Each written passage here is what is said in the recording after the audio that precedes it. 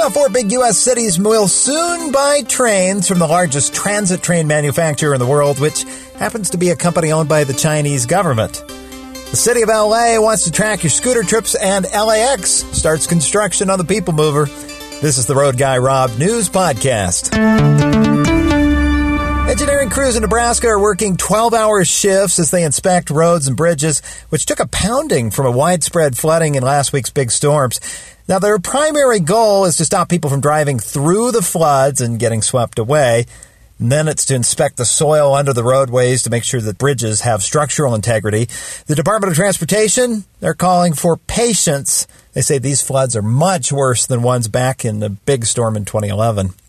Well, lawmakers in Kentucky failed a second time in 2 years to raise the gas tax in their state. House Bill 571 stalled in committee. The bill would have raised the fuel tax 10 cents per gallon for internal combustion engine cars.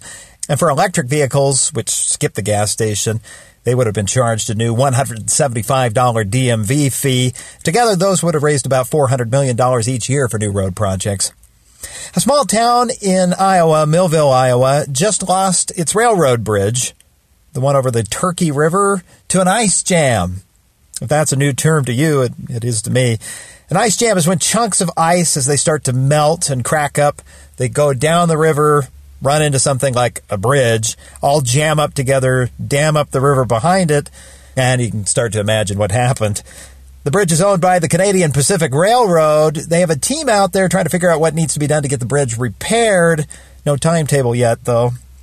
LAX has started work on its new People Mover. It's an electric train that will finally connect airport terminals to Metrorail's Green Line and also to new pickup and drop-off areas away from the terminal doors, which they hope could reduce traffic near the corrals where everybody's driving past the terminal doors right now to drop people off.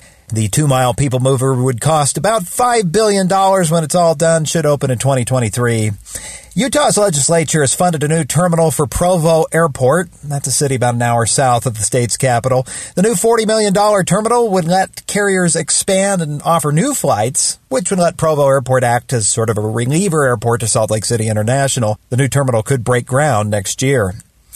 TDOT, the Department of Transportation in Tennessee, they're launching a new anti-littering slogan. Nobody trashes Tennessee. Doesn't that kind of remind you of Don't Mess with Texas?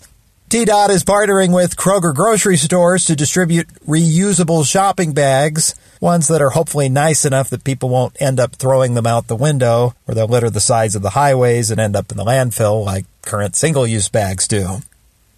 It's no secret that China is running away with infrastructure construction, new expressways, high-speed rail, and urban passenger rail. And as a result, they need to buy a lot of trains, and one of the biggest vendors of new trains is the Chinese government. They own a company called China Railway Rolling Stock Corporation.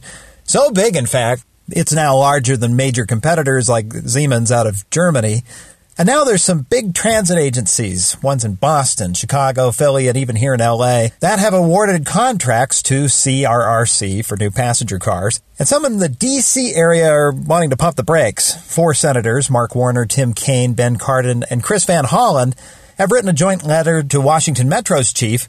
In that letter, they express concern that a foreign government, China's, could have too much involvement in their transit agency and could perhaps infiltrate through cybersecurity vulnerabilities. They're calling on Metro to consult with the Department of Defense and the Pentagon before awarding any new contracts. Scooter startups have filled up sidewalks with their electric 2-wheel mobility devices of the future, or so they hope, and of course L.A. is no exception. The trouble is it hasn't been legal in the city, so the city council's getting close to launching a 1-year pilot program to make scooters legal, and they want to cap just how many scooters can be in one area at a time. But a report in the LA Times says the city is also requiring new rules which would make vendors share GPS data from customers' rides with the city.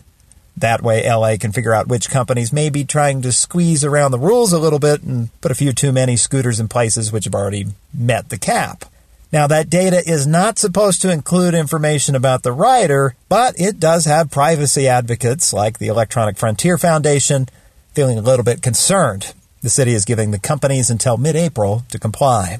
For more transportation news, don't forget to subscribe to this podcast. And for a more in-depth look at some of the fun parts of transportation, check out my YouTube channel. Just search for Road Guy Rob. Thanks for listening.